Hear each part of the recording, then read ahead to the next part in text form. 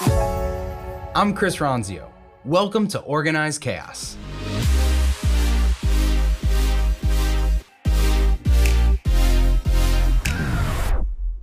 Let's talk about leadership. Thinking about the leaders on your team, you might wonder, when should I promote existing people and rely on my existing team to keep rising up to new levels versus when should I hire outside experienced leadership?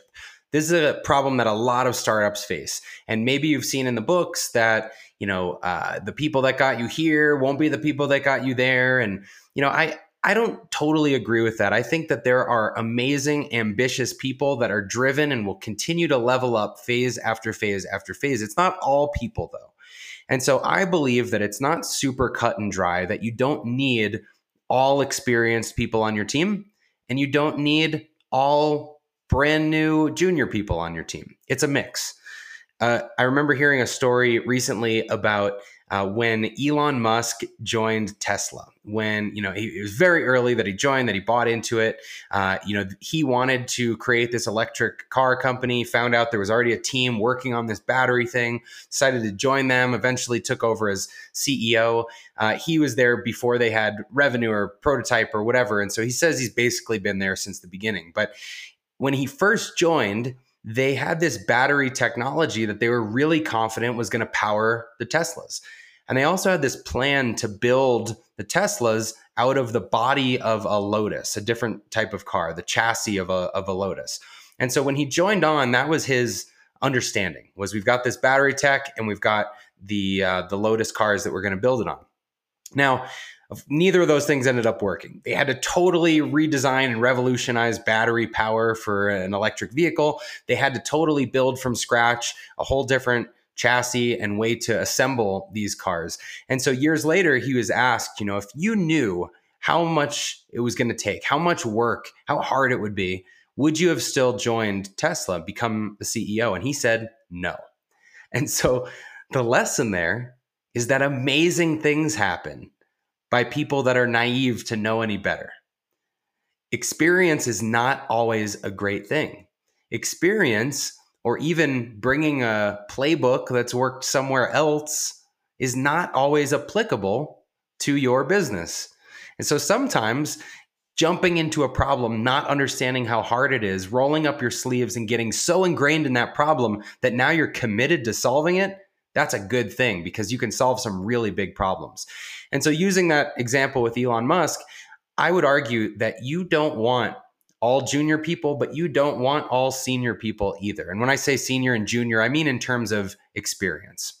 And so let's talk about internal first. If you've got people on your team, how do you know whether they can rise to the occasion and keep performing level after level after level?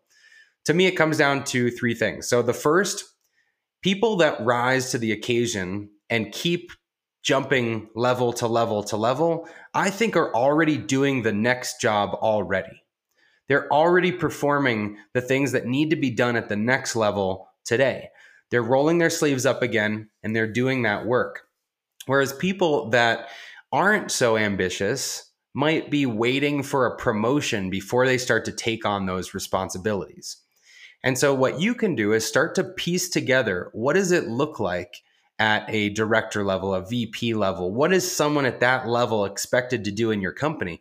And show your people, this is what would be performed at the next level. And you'll see the leaders will step up and they will ask, how can I do that? When can I do that? How can I learn how to do that? They've got that ambition and they will start doing pieces of the next job already. One of the things that we do at Trainual is I believe in not awarding people those promotions or titles until they're doing most of the things already. Because if you hired someone from the outside, the expectation is that they're qualified to come in and day one do all of those things. And so before you promote someone into a new position, they have to show that same aptitude, that they can do all of the things that would be required if you brought an outsider in. So your internal people should be doing pieces, if not the whole, next job already. That's how they show that ambition. And that's how they show that they're just as good as an external candidate with all of the benefit of the knowledge of your organization and your team and your history.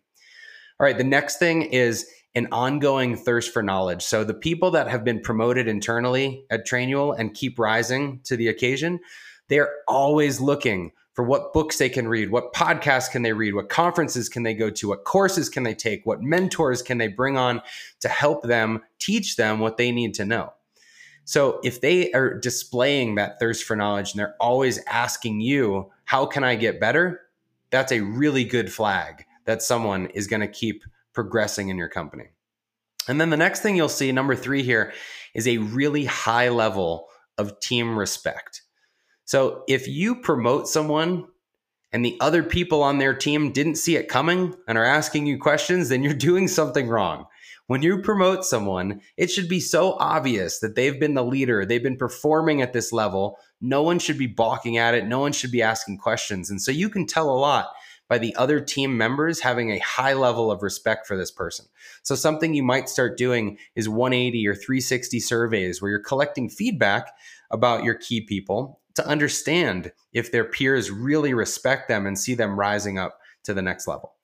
So that's how to spot things internally. Just a couple tips.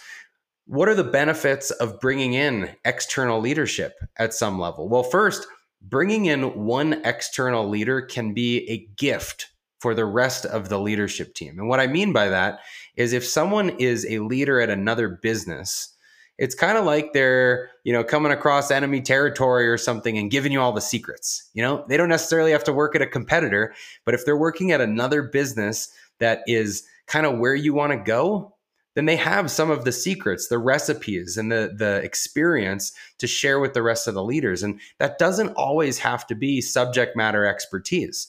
Sometimes it can be simple things like reports that they want to run, information or data that they want to see, how they hold a one-on-one meeting, how they do performance management and coaching with their teams. There's so much that our leaders have learned from each other, from their peers, and a lot of that comes from bringing in that external experience.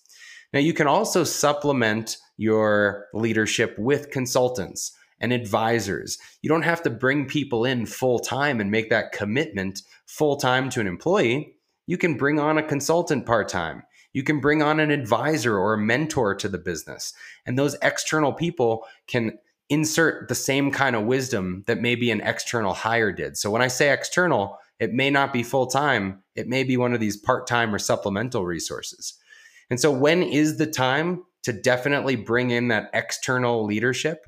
Well, I would say it's either when you're lacking the expertise on how to get to the next level. So let's say you don't have a leader that has ever built a sales team and you need to have a sales team of 20 in order to hit your goals next year. Well, that might be something you want to hire an external leader for. There could be some subject matter expertise there that you need to know. And so that could be a time to bring someone in. Or if you think that you've got a very junior team, then one external leader can come in and really rise all ships. And so again, the point I would make is that it's not one or the other. It's not a team of all experienced leaders. It's not a team of all junior leaders. But I think the perfect scenario is a mixed bag.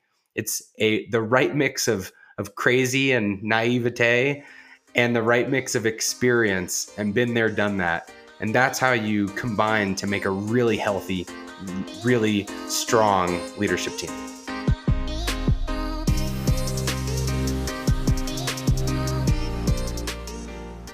Hey, thanks for listening to Organized Chaos. If you like this episode, be sure to subscribe or leave a review and share it with anyone in your network that you think could use the information.